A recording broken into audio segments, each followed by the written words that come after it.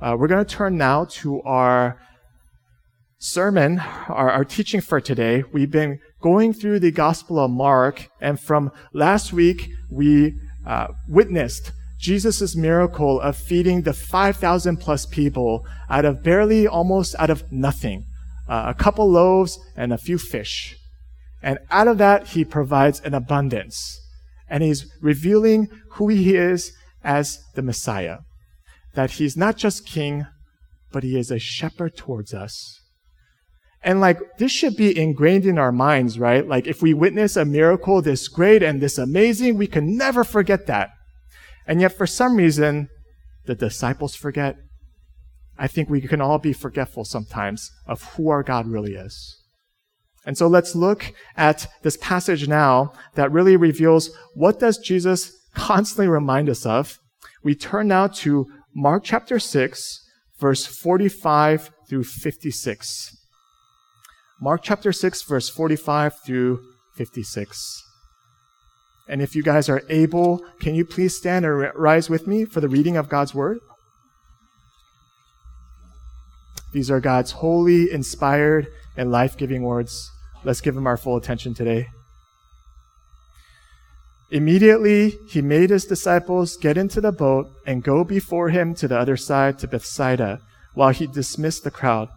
And after he had taken leave of them, he went up on the mountain to pray. And when evening came, the boat was out on the sea, and he was alone on the land. And he saw that they were making headway painfully, for the wind was against them. And about the fourth watch of the night, he came by them, walking on the sea. He meant to pass by them. But when they saw him walking on the sea, they thought it was a ghost, and cried out, for they all saw him and were terrified. But immediately he spoke to them and said, "Take heart, it is I. Do not be afraid." And he got into the boat with them, and the wind ceased, and they were utterly astounded, for they did not understand about the loaves, but their hearts were hardened. When they had crossed over, they came to the land at Gennesaret and moored to the shore. And when they got out of the boat, the people immediately recognized him and ran about the whole region and began to bring back the sick people on their beds to wherever they heard he was. And wherever he came, in villages, cities, or countryside, they laid the sick in the marketplaces and implored him that they might touch even the fringe of his garment. And as many as touched it were made well. Amen. Thus goes the reading of God's word. May he continue to bless it for us as the grass withers and the flowers fall, but the word of our God endures forever. Friends, please be seated, and would you join your hearts with mine in a quick word of prayer for God to bless these words? Let's all pray. Father God, the way that the pace of our life goes, we have to think about so many things in our lives. It's not just stressful, but at times overwhelming. And we forget, Lord, that you are the great shepherd of our souls, and all you're asking of us is not to do impossible feats of trying to make everything work out in our lives, but what it means to trust you, what it means to have a sense of faith in you. And so, Jesus, as we bring our frazzled, our distracted, our multi-thinking and multitasking hearts to you, would you bring it to a stillness, to just simply hear your voice, and to ask that your Spirit will work within us. We ask these things in Jesus' name. Amen. So there's this expression in the Christian culture, and the expression is just simply, not expression, like a title or a phrase, and it's simply this, a prayer warrior. A prayer warrior. And it's this description of someone who is very devoted in their faith. They are always praying to God. And this idea of a prayer warrior is something that all of us are supposed to aspire to become. Right? It sounds so valiant. Everyone should want to be like this. But the thing is, in my opinion, I think a prayer warrior is just someone who just has a lot of things that they worry about. The only difference is they know where to turn to. They turn to God. Listen, everyone here in this room, we have so many things that we worry about, we incessantly think about all the time. Whether it's about our kids and the kind of friendships they make or how well they're doing at school, whether it's with our jobs, whether it's with our own health, maybe we have aging parents that we're constantly thinking about. There's many, many worries. We even worry about whether we're worried enough. So many things to worry about. And I think at the bottom line of where our worry stems from is that ultimately we're afraid of the setbacks in our lives because we got it all mapped out of what our life should look like. And so if we don't worry enough, it's not going to work out the way that we want. The disciples, they are faced with quite a setback here, that as they face another storm, it's a dilemma for them. They worry. What can we learn about the way that they worry and what it means for our lives? 3 things we're going to look at here. We're going to look at first what it means to be grounded in all the anxieties that we may have. Secondly, when it feels like God is ghosting us, how should we understand these moments? And last of all, glory. What it means to see God's glory through all the setbacks, through all the trials, through whatever hardships we may endure. Let's look at the first part, grounded. Out of all the miracles that Jesus performs, probably the feeding of the 5,000 is his greatest hit, right? Who can deny free food, right? Everyone is feasting together and they're in this frenzy and probably having a good time. So at this point, as this miracle is done, Jesus has got the entire crowd at the palm of his hands. I mean, Jesus could start a campaign and call himself the next Caesar, and all these people, I guarantee it, they would lift him up as the new emperor of Rome. He's got these people in a frenzy. They're willing to do anything at this point. Jesus takes care of them. He feeds me free food. Or at least they want to deputize or the thing is, as Jesus has this crowd in the palm of his hands, why not take this opportunity, at least turn them all into his disciples, right? 5,000 plus people to really do kingdom work for him. Instead of entertaining any of these thoughts, verse 45 says, immediately he made his disciples get into a boat while he dismissed the crowd. Right, he's rushing his disciples away. Like after this amazing miracle, after the crowd like worships Jesus, but they don't recognize him as God, he dismisses his disciples urgently, shoos them away. I think Jesus knew that with the frenzy of how the crowd was thinking, he didn't want the disciples to also get caught up in their thinking. Because all the crowd wanted was free Chick-fil-A meals, and that's all they looked at Jesus as. But they didn't see him as their Savior. He was not God to them. Instead of being caught up with all the hype that's going around, Jesus goes up to a mountain to pray. And look at what verse 47 says. It says that he was all alone on the land. This is the only time in the Gospel of Mark where Jesus is found all alone.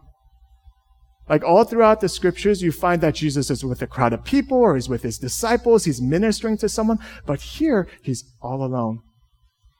He gets away from the noise. Why does Jesus do this? He's grounding himself in God. He's grounding who he is before his heavenly Father. That's what he's doing.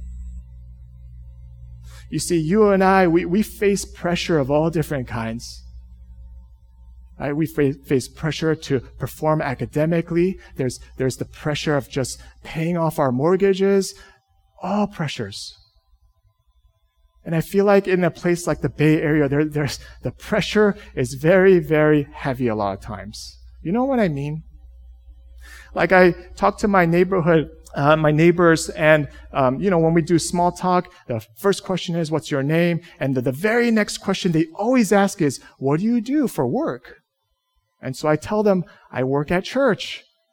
And there's a pause for 5 minutes because I know in their eyes they're lost because all their premeditated questions about the tech industry have suddenly vanished. What does it mean to work at church? And yet for that split second, I can't help but wonder, man, should I do something a little bit more important for my life? Split second. That's pressure right there. Everyone feels it. And the thing is, the pressure has a way of turning us into something we were never meant to become. And unless you are actively grounding yourself before God to know who you are before His eyes, you will get lost. This is what Jesus is doing. He's grounding Himself before God. Nothing else will remind you who you are before God than to pray before Him. Because prayer is the reminder that we are simply His children. And we are needy children in need of His help. That can never change. I don't know about what it's like in some of the families' households here, but like in my household, the name Amma and Appa get invoked every 5 minutes. Well, mostly Amma, because I kind of tune things out, because every 5 minutes the kids are saying, Amma, I'm thirsty. Amma, I found this bug, check it out. Amma, I leveled up in Pokemon. Amma, I'm thirsty again. And like, it drives me nuts a lot of times. It's so distracting. So my favorite game to play with them is hide and seek, where I'm the seeker and the kids go hide and I don't seek, right? Amma, Appa, they're insistent, they're persistent. But every time Amma's name is invoked, Kathy actually cares, and she, cares for their needs and is with them all the time. Out of all the things that we think about God and His power, right? We think about His sovereignty and the miracles that He does. We never think to wonder and be amazed at the simple fact that God listens to us. That He listens to all of us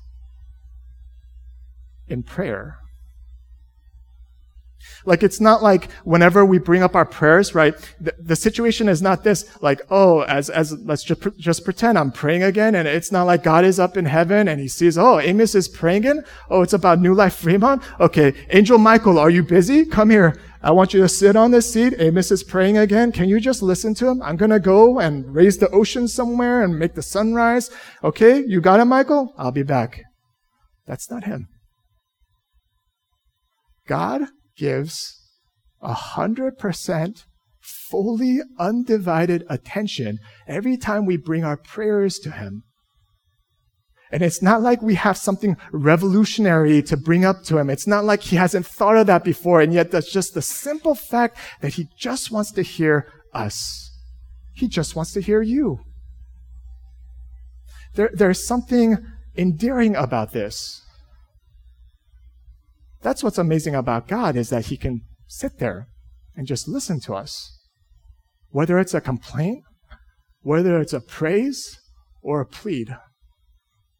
He's our Father. He just wants to listen. This is what we need to be grounded. Because sometimes as we're grounded in God, sometimes there's pressures and seasons in our lives. There are certain setbacks that we didn't see, where it could seem like God is ghosting us, like He's ignoring us. Which brings us to the second point here. In verse 47, it says that the disciples are on the sea, but in the Greek, it's actually they're in the middle of a sea, at the halfway point, somewhat of a very vulnerable position for them to be in. And the conditions of the waters is that in verse 38, it says in this verse that they were making headway painfully, for the wind was against them. And the connotation of painfully actually means tormented, or they were being harassed by the waves. A setback.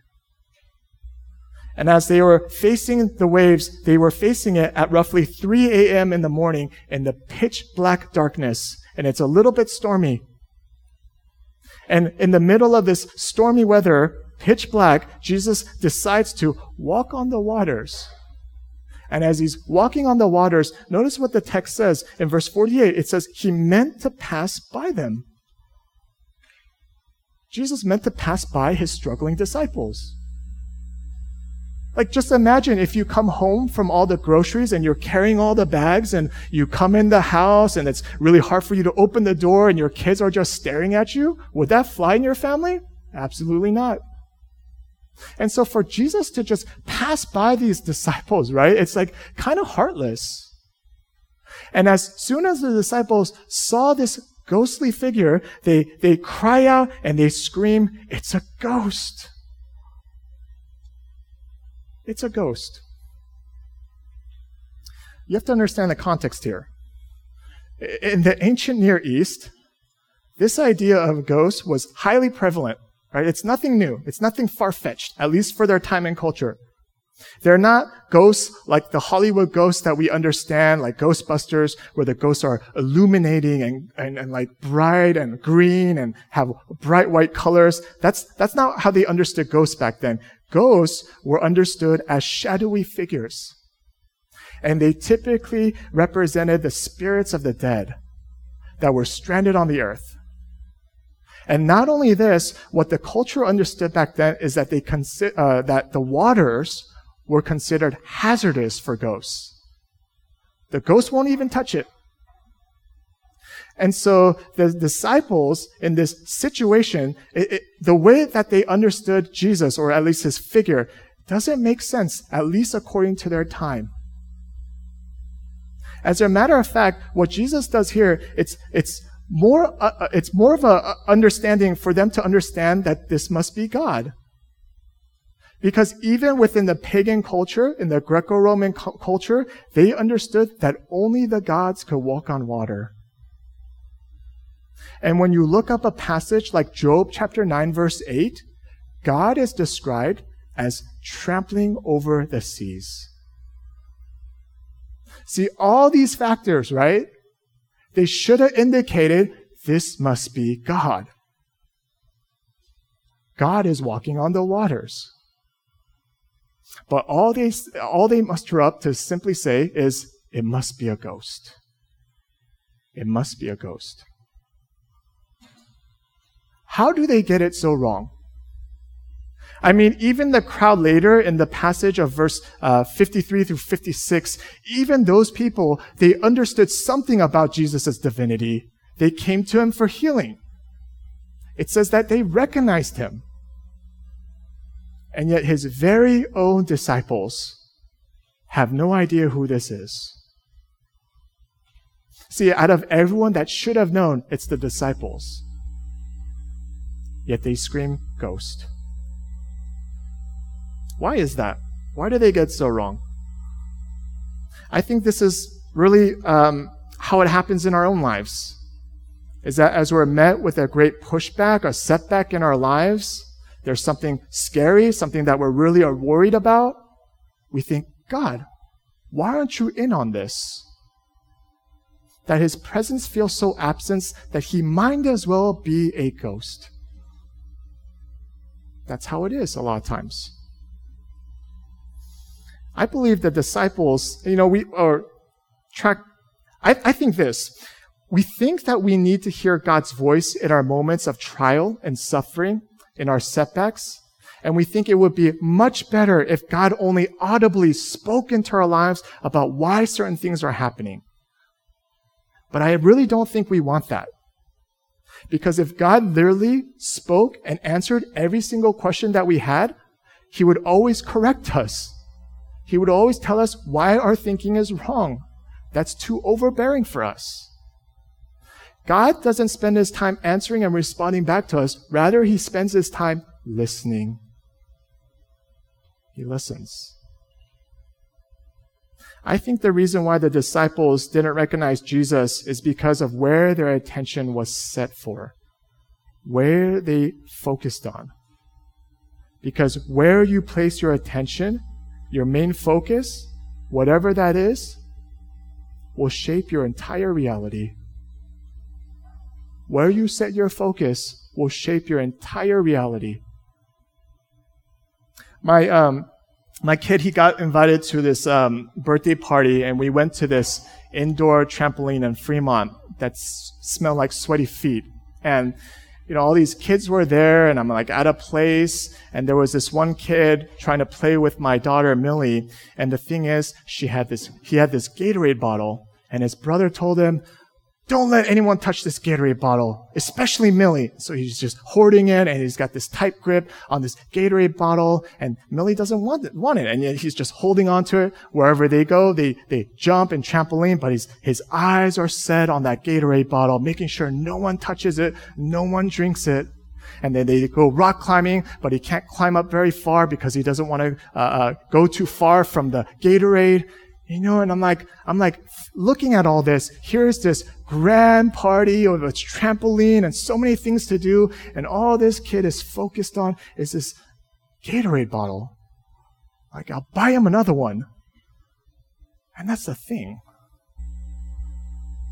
What you set your heart on shapes your entire reality. Like, if your focus and attention is just on money, then God is only as present as you become wealthy. And if your focus and sight is on your success, then God is only as present as you are succeeding and winning in life. Where your focus is, where your attention is at, shapes your entire reality. And Jesus has to gently remind us, it's just Gatorade. Just Gatorade. Maybe the issue isn't that we worry, but that we don't worry enough about the right things. What Jesus cares for is our salvation. He wants us to see and share in His glory. That despite all the setbacks we may have, His glory shows what He is truly concerned about. Which brings us to our last point here. Verse 50, let's take a look. For they all saw Him and were terrified, but immediately He spoke to them and said, take heart, it is I. Do not be afraid. It is I literally translates into I am. The very name that God reveals to Moses in Exodus 3, verse 14. Prior to God calling Moses to save and liberate His people, prior to this, the people of Israel, they were in slavery to Egypt, right? And there was this harsh conditions, slave masters driving them painfully, by their sweat and their bloods, people were dying and they couldn't help it anymore. And in Exodus, it actually says that the people cried out. But the thing is, they don't cry out to God. They just cry out because they're in anguish. That's how tormented they are. That's how much they feel harassed. That's how much in anguish their lives were. But despite the fact that they're crying out and they're not crying out to God, guess who listens? God. And so God calls up Moses and He says, Moses, I want you to go liberate my people. And Moses thinks, he starts to worry. What if Pharaoh doesn't listen to me? What if people laugh in my face? So what does God tell them? God tell Moses, Moses, go tell them, I am has sent you. I am has sent you. So Moses listens. People are freed. And now they start their wilderness journey into the promised land. And as they're freed and going into the wandering land, or the promised land, guess what happens again? Moses worries. And he says, how do I know we're going to get there? And he pleads with God, go with us, or I don't want to go where we're going. And he says, if your presence is truly with us, show me your glory. And so what does God do? God says, I'll show you my glory. He tucks Moses in the cleft of a rock. And what does God do? In Exodus 34:19, He says this, I will make my goodness pass before you, and will proclaim before you my name, the Lord, I am. I will pass before you so you can see my glory. Jesus wasn't just passing by here. He's revealing who he is. You know, a lot of times as a parent, I feel like I'm a professional warrior at heart.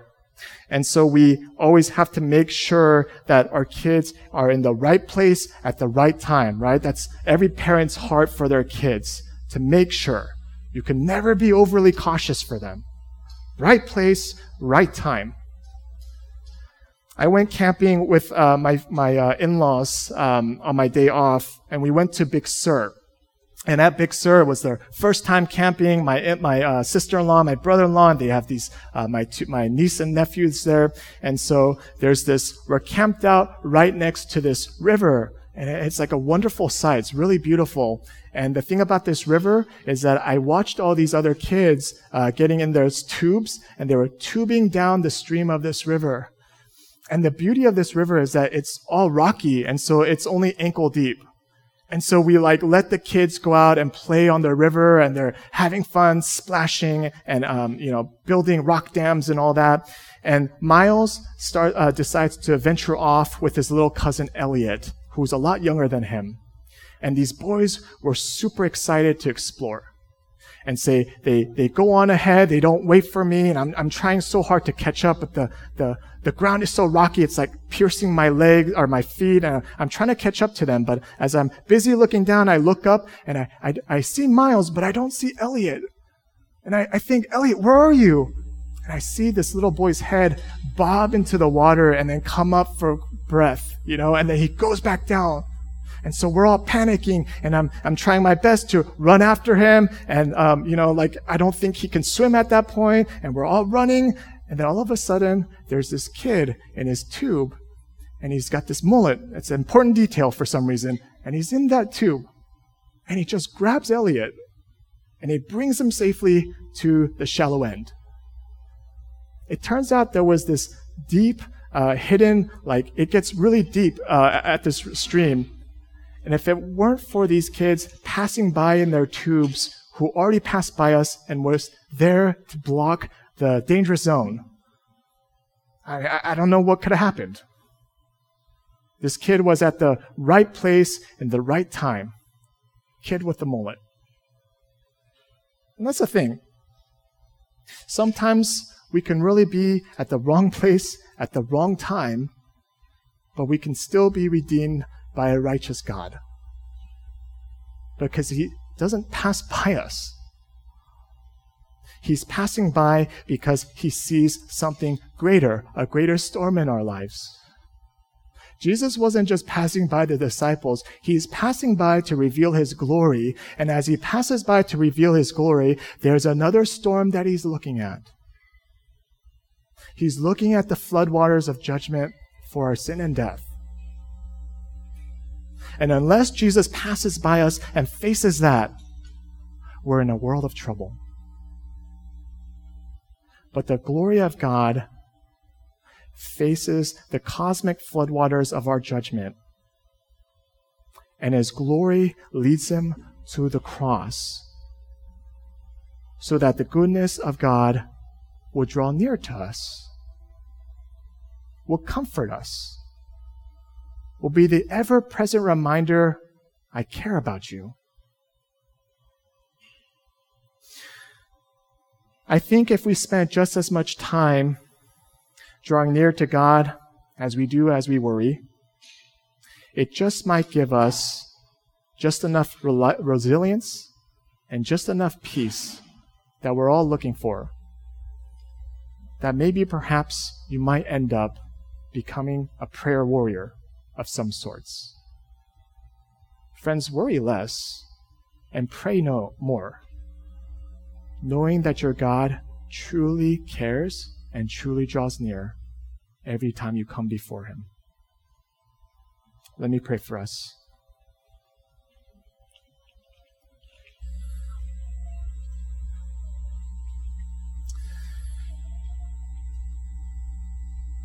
Lord, I don't think any of us can turn off this button that we call anxiety. All of us look like we have it put together. We sound like we have it put together. But if we're honest before you, a lot of times we don't. There's a lot that we have to figure out. And at times it just seems so impossible. But God, you are the God of the impossible. And your promise is to give your all towards us when your little children come before you, and when we cry out, "Ghost," would that be a time for your Spirit to remind us how you're there, how you care, and how you will truly carry us and lead us to where we need to be? So Lord, I don't know what kind of setbacks that befall us in our individual lives, but as we face some of these things, we pray that you would help us to brave on, knowing that our God is truly with us. The great I Am has not only sent us, but promises to be with us every step of the way. Thank you for your tender mercies in your word this morning. We pray and ask these things in Jesus' name. Amen.